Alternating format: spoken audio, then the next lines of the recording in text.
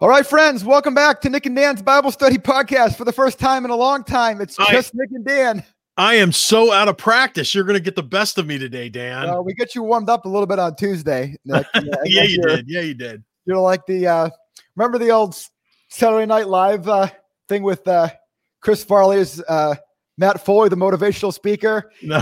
He's in. You never. Oh man, you got to see that. He's in the basement chewing on coffee beans, getting wound up and ready to go. That's like you, Nick. You're like in the backstage, and you're ready to be unleashed. I told you this morning. First of all, just to get ready, I knew this was coming this afternoon. So this morning, I listened to the last 3 podcasts. So the 2 when I was gone, and the one that we did last, just to kind of get my brain in order. And, Dan writes to me this morning and says, are you ready to go this afternoon? I'm like, I'm ready to go right now. Come out the gate. You get you're all worked up and ready to go. The problem with our conversations, Nick, and everyone along with us, is that we have more different directions that we could go and more things on our mind than we have time, or it would be good for you to hear. So we're going to try to This podcast is the abridged version of everything we talk about getting ready for this. Before and after. We talk for a while, then we hit go, and then we talk some more usually. But there's a lot on our mind. There's a lot going on in our world. There's a lot of Bible to dig into. And today's, if this goes where I would suspect it's going to go, I'm going to say 2 things. One, there's been a couple of weeks of really good lead ups to today. I mean, if you haven't listened to these back episodes, go back and listen to them. And I'm going to say, especially last week's, because last week's really spoke to me. But this idea about what story are you actually living out? But the real importance of today, as we get into this scripture, which it's, I don't mind saying, it's going to be salt and light, is to every Christian, right? Not just the people that are listening to this, that are seeking and are immature in their faith or new to the faith. This goes to the people who are seasoned in their faith. Yeah. Because the bottom line is, no matter how long you have been a follower of Jesus Christ, no matter how mature you believe yourself to be, you constantly have to be asking yourself the question, am I still on the mark? Am I still following the leader, our Lord? And sometimes it's easy to find this place of complacency where all of a sudden you don't realize it, but you've slipped. Yeah. So, I mean, no matter what your level of maturity is, it's important because you are setting the example of kingdom living to others.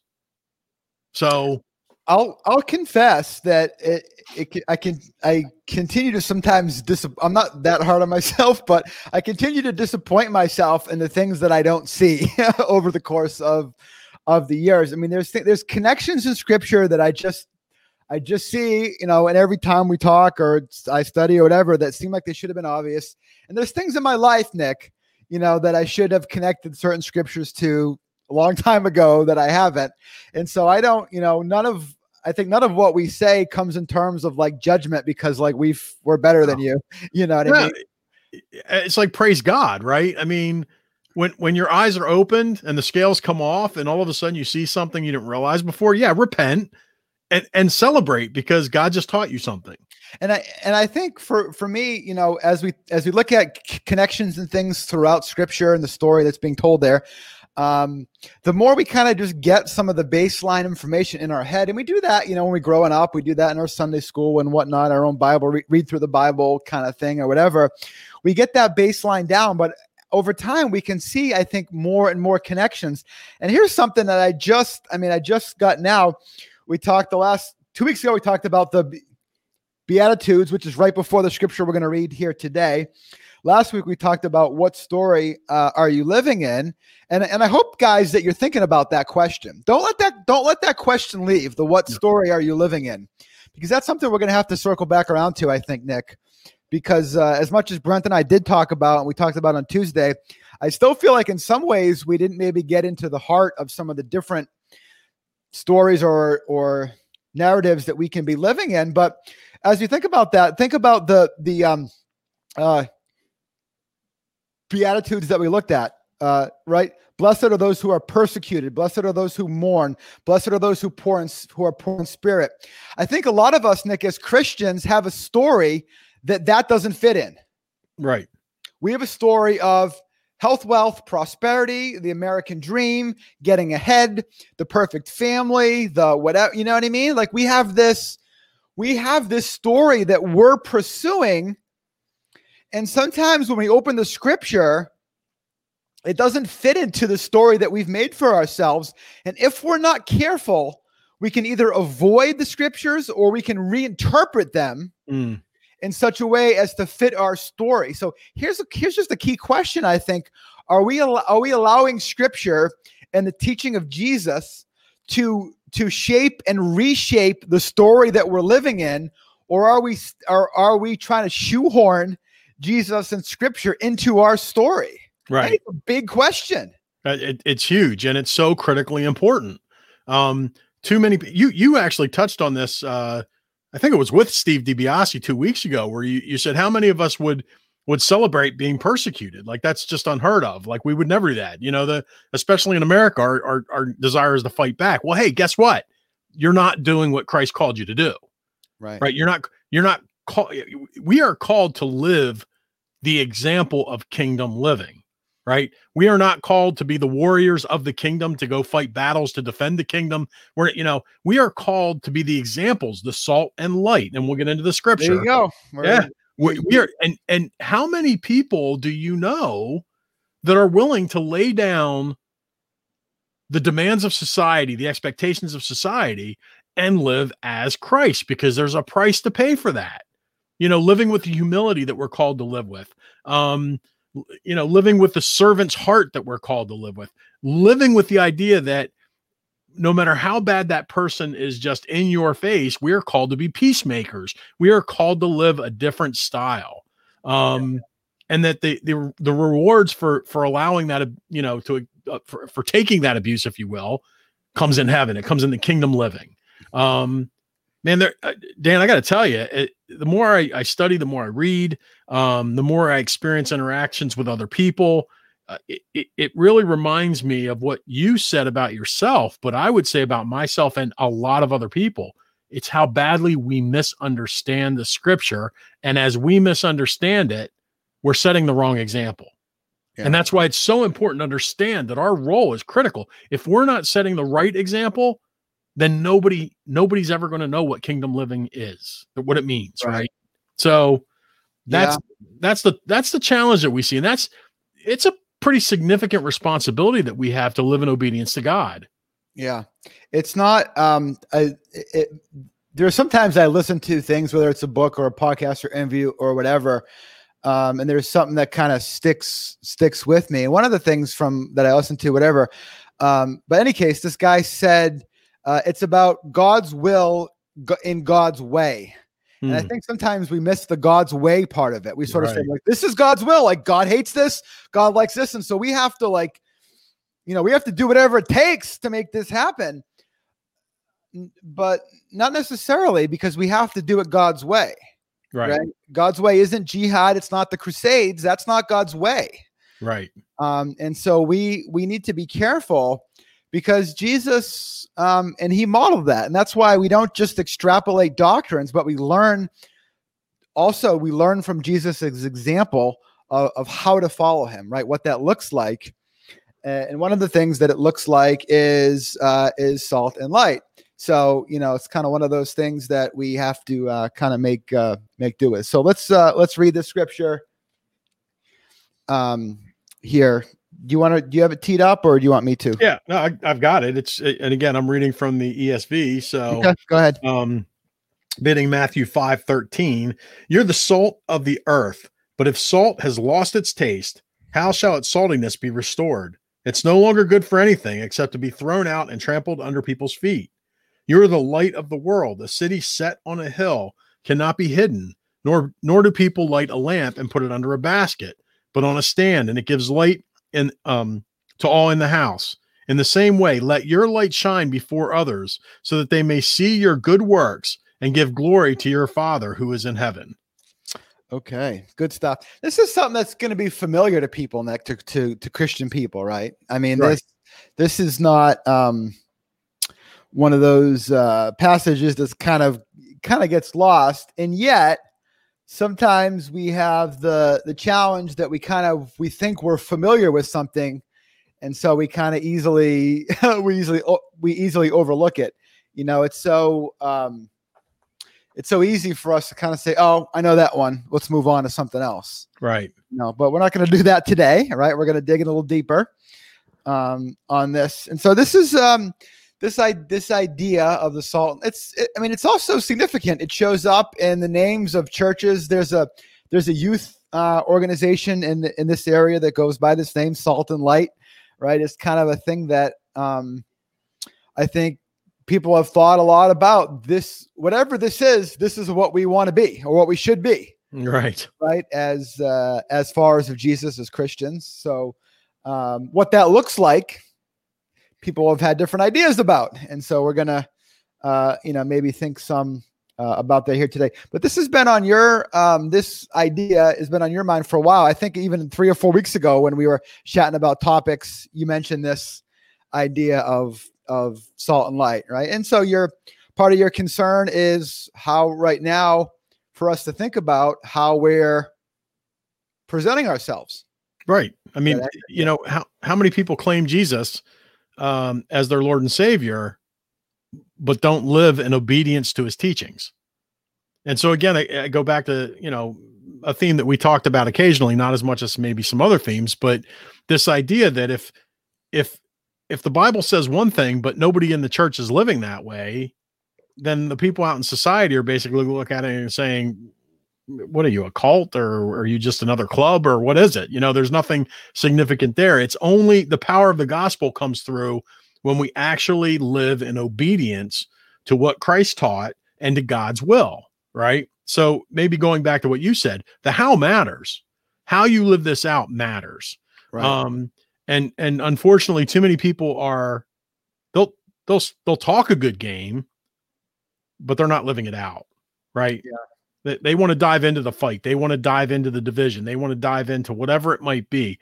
They're always looking at the worst of the worst as to, instead of stepping into the chaos and bringing that servant's heart into how can I calm people? Too many people step into the chaos and want to be a part of the chaos. Yeah. Right. So, and I'm trying not to say that P word that I keep coming back to, but I think in the next 2 weeks, we're going to see a lot of politics that are going to really taint people's hearts. Yeah. And it's unfortunate. Yeah. And there again, in all these conversations, the part of the thing isn't so much that we're not, I would hate to have people accuse us, but I think they could of us of just kind of like not wanting to have opinions about things, or not wanting to, even to an extent, take positions on things. But it's the way that we do it that I think is really can be so sad sometimes, right? And so such that it's not like, well, I disagree with you, but I'm so thankful that you listen to me, that you're a thoughtful person, that you will do anything for me, even though I disagree with you about this belief or this politic or whatever. That's not what we're seeing a lot of times, Nick. We're thinking like, why are you such a jerk? Right. Pastor, why are you such a jerk, Jesus guy? Right. And that's not the win. Yeah. And winning your point is not the win. Right. Yeah. Like staying engaged in the argument until you win or until you beat the other person into submission is not the win. Because you've not exposed them to the kingdom. I don't know what you've exposed them to, your hostilities or your arrogance, but you've not exposed them to the kingdom. And that's it's sad on two fronts. If you think about it, Dan, it's sad because the person who declares Christ as their Lord and Savior probably needs to do a lot more study of what that means. First of all, so it's that personal impact of the person that is not living in obedience. But then secondly, it's that presentation of what it means. You're not going to draw anybody else into the kingdom. You're not going to evangelize effectively. You're not going to share the love of Christ effectively if you're not living the way he calls us to live. Right. Yeah. So, yeah, you have to, here's one of the things that we're a little bit afield. We'll get back to this passage of scripture in a minute, but I just had this on my mind a lot because, and I've been sharing it with some people. I did a blog post a while back. I should link it up again here for some people, but because a lot of times people that we know they're really passionate about things and about things that matter. And they'll say things like, I get so angry when, and whether, it could be an issue like abortion or something, that's one time it's for a lot of times people, they'll say, I get so angry that I have to, I feel like I have to do something. I have to keep saying something. And I don't disagree with that. Mm-hmm. But I go back to Paul in Athens on Mars Hill, because I think this is such a great example.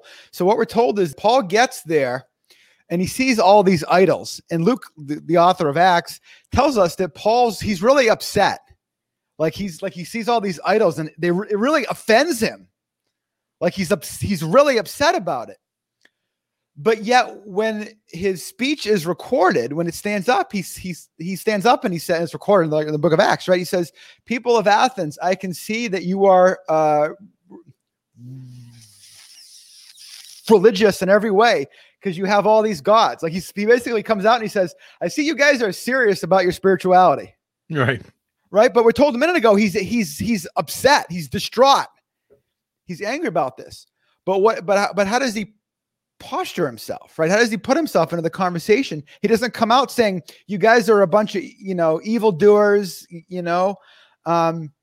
comes out by building bridges, and then he gets to the point. Like, it's not like he avoids saying the hard thing, but, he chooses to not let his emotions dictate his interactions. Yeah. And how he says it actually, it like further stimulates their thought, their consideration, right? They're going, whoa, the unnamed God, really? Yeah. It's like, that's a unique angle. Yeah. Paul. And so, he's asking questions, and like Jesus did that a lot. Like he asked questions like, have you ever thought about it this way? Have you ever thought about that? So instead what we do is we come in and we exert ourselves. And again, right, it's hard when you believe, or even we would say no, is something that God cares about. It's hard not to do that. But yet, I think we can see so often the way that we go about things, it's just ineffective. Right. It puts up walls and it builds antagonisms. And so we start digging trenches on things. And we're lobbing grenades back and forth, instead of having conversations about our disagreements on things. And I don't think that doesn't feel to me like salt and light. Right. The way that we so often, engage in these conversations. So the salt, right. And maybe some of our listeners are up on this. You've probably, again, I don't think, sometimes people ask, have you ever heard a sermon about whatever? If you were to say this, I think probably everybody that's been around the church for a while has heard a sermon about this. Right. I've preached at least a couple. I've heard many more. But the salt, again, Jesus doesn't go into a lot of detail here on the specificity of his application, but we know that salt had a very important role in their society. It was used to make food taste good. They didn't have quite the dressings and marinades and whatever that we do. They had some spices and things, but salt still today, right? It gives things some taste. Yes, indeed. And they also used it for preservation, for preserving food. And so, some biblical scholars have taken this in different, in one or two or both of those kind of different directions. But in any case, I think Jesus's point here, and I'll like to hear your thoughts in a second. Jesus' point here is that when we fail to do what we're intended to do, what our purpose is, then we become useless, right? And I think it would seem to me that would be his concern here, right? That his disciples or his audience, that they would lose purpose, they would lose track, they would get into our story conversation, right? That they would get off of the right story and become I hate to say useless, but that's what he says here about the salt. Well, it is useless, Dan. Salt loses its saltiness. There's something some people say too, that they would put the unsalty salts on the road to kind of work in the cracks or to give a little bit of traction or something. But it was basically sort of like it failed. That was never, they didn't ever like, use salt for that purpose. They didn't have ice the way that we do here. We use salt on the road sometimes, but that wasn't a purpose in Israel so much. Not a lot of ice and snow there. But anyway, you were going to say something more meaningful than that. Well, yeah, you said you hate to use the word useless, but it is useless. I mean, and if you think about it, we've talked about this at length. You can memorize scripture all you want to. You can read the Bible through as many times as you want to. You can teach Sunday school for your entire life. But if there's no life transformation that comes about as a result of what you're doing, I mean, if you're, there has got to be life transformation. There has got to be something that brings us all into obedience with this new kingdom that we're stepping into. Our life has to look different. If our life doesn't look different, if we look just like the rest of society and we're just playing, we're talking about the Bible as opposed to talking about something else, but we look just like those other people do, yeah, we're useless. Because we're not the whole point of this, the whole point of the salt and light piece is for us to live kingdom. It's to live differently. It's to be the example to others no, you don't have to be antagonistic. No, you don't have to be divisive. Yes, you can find contentment in every circumstance. If we're not exposing people to that alternative, then we're useless. We're useless to the kingdom. We're not doing what we were called to do. Yeah. I mean, and Jesus, in this whole thing, this, what we call the Sermon on the Mount, Matthew 5-7, is kind of all about who he does want us to be. Right. And there's things along the way of who he doesn't want us to be, but it's kind of he's painting a picture here, right, of the kind of people that are his disciples, that are kingdom people. And, interestingly, I just think a lot, as we look through this, a lot of this isn't so much about the positions that we hold on things, but on the way that we live, right, the way that we position ourselves, not relative to issues per se, although there's some of that, but in the way that we treat people, the way that we interact towards people. And in particular, as comes really up at the end of chapter 5, that Jesus talks about very directly about the way that we treat our enemies. And I don't think that's irrelevant, Nick, to this conversation about being salt and light. Right. The way that we treat people that are our enemies, either personally, ideologically, whatever, the people that upset us and frustrate us the most, the people that we think have it the most wrong, the way that we treat them speaks to whether or not, I believe, we take this admonition from Jesus about being salt and light seriously or not. And I hope people take pause of that here and take that, and to take that seriously in this conversation. And then we have go ahead. Well, I just keep saying too, and this might be stretching it a little bit, but for the listeners, what do you fight for? What do you fight? Right? Like what are the things that you just find you can't keep your mouth shut about? You have to defend it. And I've said this in the past, there masks, COVID masks, right? I mean, there's people out there that's been their mission for the last several months, is to fight masks. Well, what we should be doing every moment of our day is being the salt and light and promoting Jesus Christ, right? Not fighting back. I shared with Dan before the conversation started. I was chuckling today because there were some Christian people posting this thing on Facebook. It was a copy and paste thing, but it was this logical person walking into a restaurant. The server telling them that, I'm sorry, you have to put a mask on until you get to the table. And of course, there it just unfolded like, well, so I'm unsafe while I'm walking, but I'm safe when I'm sitting. And there's just this logical argument. But at the heart of the whole discussion was the way the server was being portrayed in it, which upholds how many people are treating servers nowadays. Guess what? The server's not the one who implemented these laws.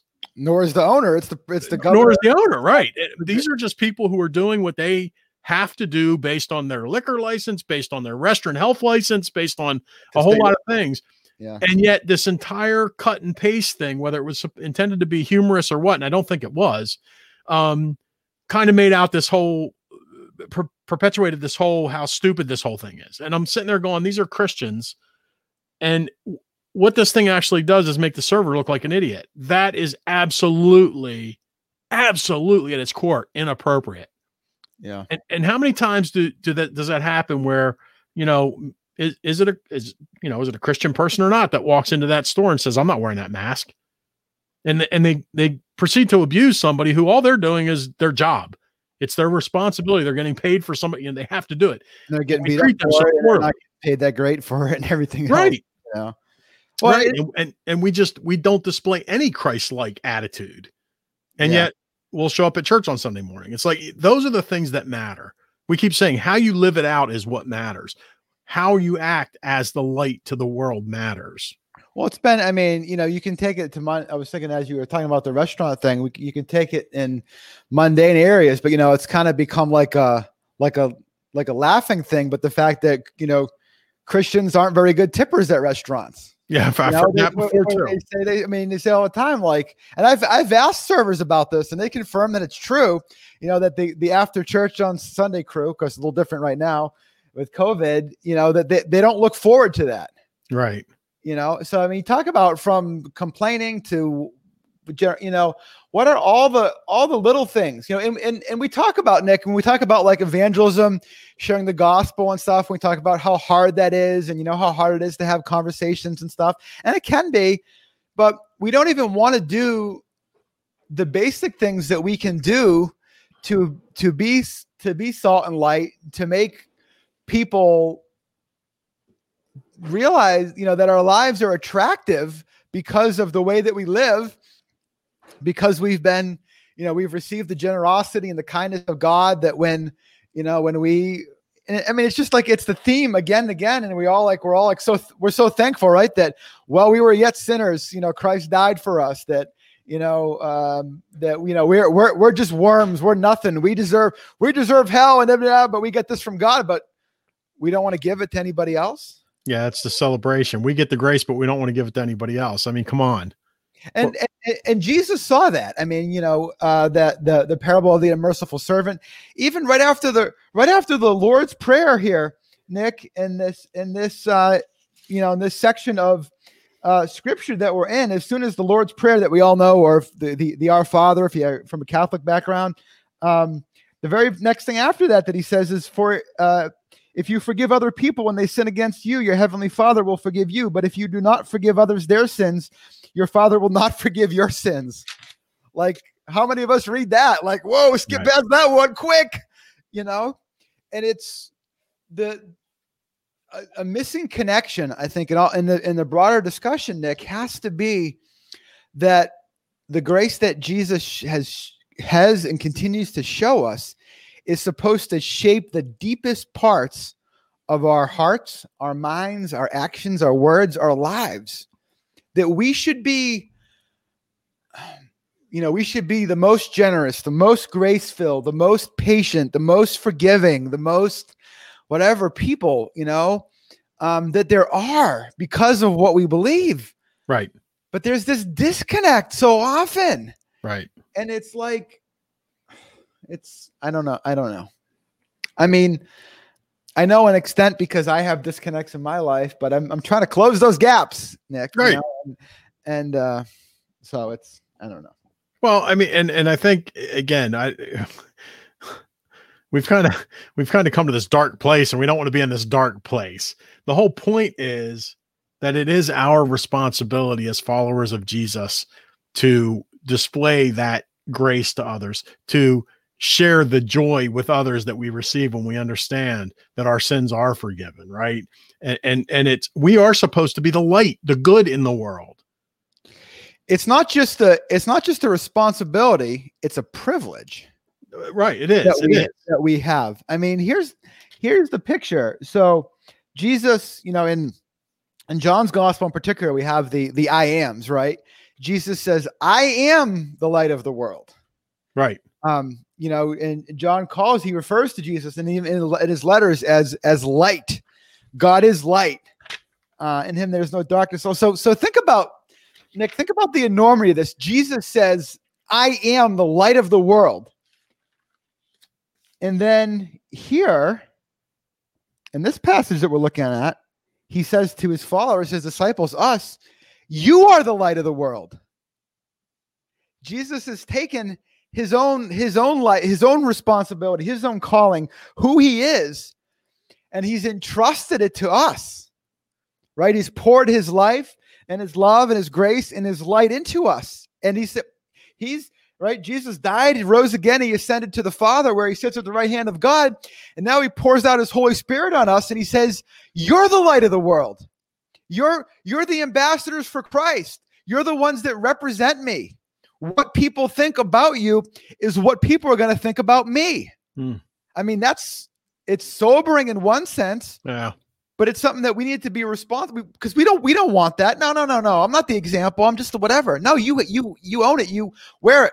Okay, Nick, going back, bearing God's name, right? That book you love so much, the Old Testament goes back to Sinai. These aren't new things that Jesus is bringing up here.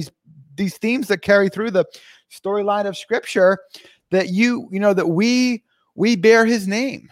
Yeah. We are the representatives to our communities and to our world of what it means to know Jesus. Yeah, and it's his story. It's his eternal plan, not ours.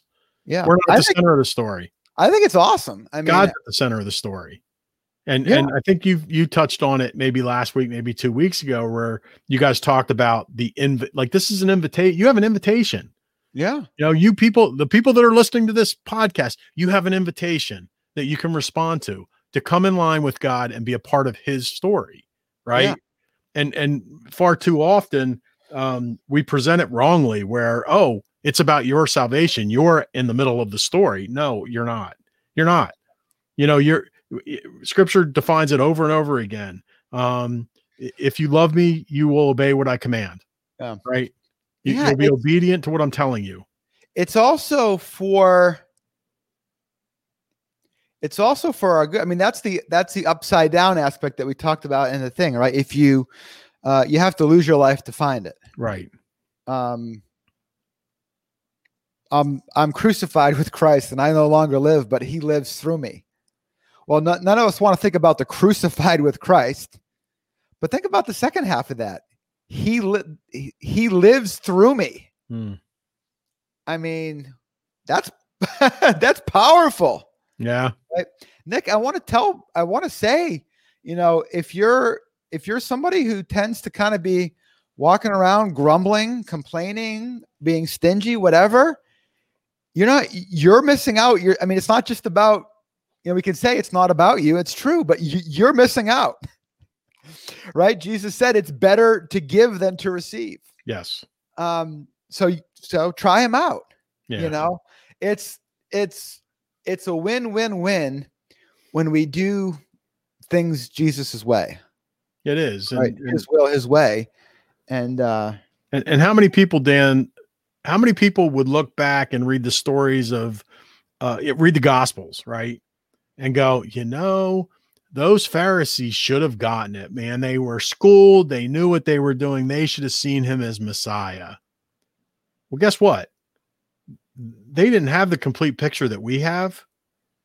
So for us to not understand that when Christ calls us to obey what he teaches us, to somehow think that our way is better, that's no different than the Pharisees who didn't see the Messiah and went ahead and crucified him, right? For us, we have the scriptures. If you're a follower, if you're a proclaimed follower of Christ, we have evidence of what he taught us to do. And yet so many people just ignore it. They don't live by it. They're not transformed by it. And you can't be the salt and light if you're not transformed by it. And again, I've said this before and it's kind of harsh. I'm going to say it again. Like, the kingdom doesn't need talkers. Yeah. The kingdom doesn't need, the rule keepers. The kingdom doesn't need people going out there telling everybody what they're doing wrong. As a matter of fact, that's probably counter to what Christ taught. That's not what we're doing, though, is it? Well, no. I mean, it's. I think what we're trying to do is present what Scripture says, right? So we're giving examples of maybe where society has parted ways. And Dan, that's a really good point, because this is another one of my critical issues, and that is, and each one of us has to decide this for ourselves. How much do we worship Jesus Christ? And how much do we worship the culture that we were raised in? And I'm not talking about the secular culture now. For those of you, I'm talking about church culture now. Like, so if you grew up in a denomination or a certain line of practice, how much of what you do is because that's what you've always known, as opposed to doing what the Scripture tells you to do? Yeah. Right. Hopefully there's some overlap, but not always. Well, no, I mean, there's a lot that churches do that are not in line. Like, again, I've said this before, not that this is a bad thing, but this sort of traditional Sunday morning gatherings that we do now that are so regular, a lot of people don't realize that's kind of what we do now. That's not what they did in the Acts church necessarily, right? It looked different back then. It's kind of funny too, how people, I wish more people would study their history, right? Their church history, so that they understood what was the role of Israel, right? That we're sort of spliced into, the synagogues of old, if you will. That's part of our tradition. Like it or not, we're all a part of, our legacy, our history has been the Catholic Church. And if you think about that, too many get caught up in the Reformation period and all the corruption that had taken place, and they lose sight of the first, however many thousand, 1,000 years, whatever it was, where the church was in development. And so it is important for us to understand where we come from, because it strikes at the whole unity clause of the Bible, right? We find ways to divide. We find ways constantly to divide. I mentioned this to you, and yesterday it just so happened that Pope Francis made a comment based on civil unions. And when I saw it on the news, now I hadn't done any research and I kind of missed what he said, but I knew that the next day social media was going to light up and just blow him out of the water. And I knew that most of the criticisms were going to be coming from places of ignorance and misunderstanding. Like there was going to be an immediate visceral response to what he said, and nobody was going to take the time to pause and say, okay, wait a minute. What did he say? And what did he mean? Right? Yeah. Now, I'm not even judging whether he was right or wrong. I'm simply saying the response that is done in emotion and anger, or emotion and whatever you want to call it, that's a hard issue for the person that's now speaking out. It comes back to the question that I threw out earlier. I think, how do you disagree in a Jesus way? Right. So like with the assumption that maybe there's going to be, whether it's that or something else, there's going to be things that people hear. And back to that, to the example that I gave about Paul and Athens, like, what if something you hear really bothers you? How are you going to respond to it? Are you going to lash out? Or are you going to engage with it in a way that is, it's not, you don't have to compromise what you believe, but just make sure that you're having the right conversation the right way, and in the character of Christ, right? In the fruit of the Spirit. Right. Because you don't get to just cancel stuff out when you feel like you're just mad enough. Well, it makes me chuckle too, because, again, if you think about it, in what is it, 2 weeks now, we're going to have 2 weeks now, we're going to have election results, I think, maybe 3 weeks. There's going to be a lot of unhappy people out there, regardless of what happens, right? Yeah, half the country is going to be upset. How are you as a Christian going to respond? Are you going to be part of the folks that are just screaming, yelling, and striving for anarchy? Or are you going to be part of the people who calm and say, it's okay, it's a new day, it's God's still in control, God's still on the throne, and it's okay? We'll see. I know how I'm pretty much planned how I'm going to be, but it's not. But an interesting thing about and somebody said this to me, is it's kind of an interesting just framework to keep in mind in general, because when you said earlier about just talking about stuff, and we are, I mean, like like, let's be honest, like what we're doing here is talking about stuff. Right. And so the question that this person sort of throws out there, this paradigm, is the question of, do you walk the talk? But he even puts it differently. He says, are you talking about what you're already walking? It says there's a difference. And that's not to compare ourselves too positively to Jesus here, but I think part of the authenticity and the authority that Jesus had was, of course, who he was. But, Jesus didn't hold any position in society at the time. I mean, he was viewed as a rabbi because people chose to follow him.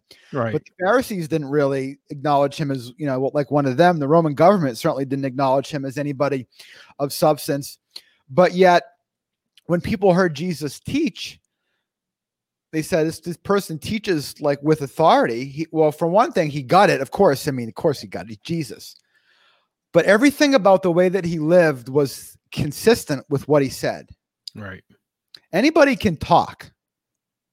The question is, does the walk match the talk? Right. Does the talk match, in both ways? And that's, I mean, as far as you and I go, I guess that's not really for us to say. It's for other people to observe.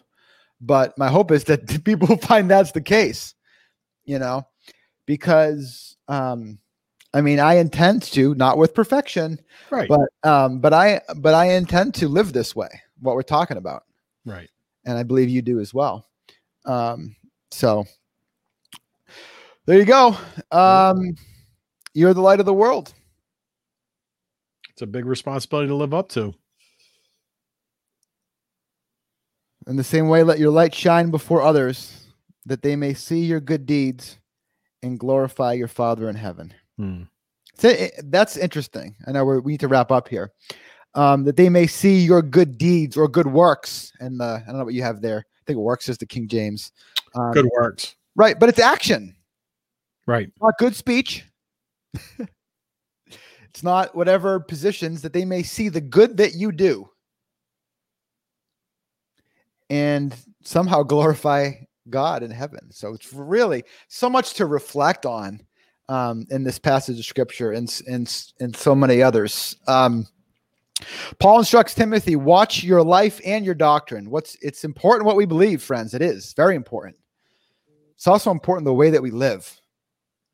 And in having the right beliefs does not cover over the way that you live. Right. It doesn't.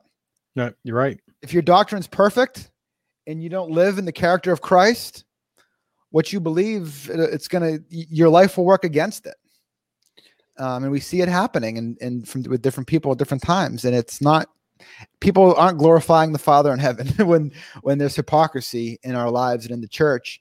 But like you said, Nick, this is a great invitation. Right. Doesn't matter where we've been, where we are. Hopefully I know I do have moments of what we call conviction, right? When we realize that we've been off track. Every one of those is just simply an opportunity. Right. To become more the people that follow Jesus, his disciples, 3 stinking years in to 24/7 with Jesus, put their foot in their mouth. They got it wrong. They were still living into the old story. We're not on unusual ground, folks. It's just their teaching opportunities, their discipleship opportunities, every single one of them. But don't miss yours right now.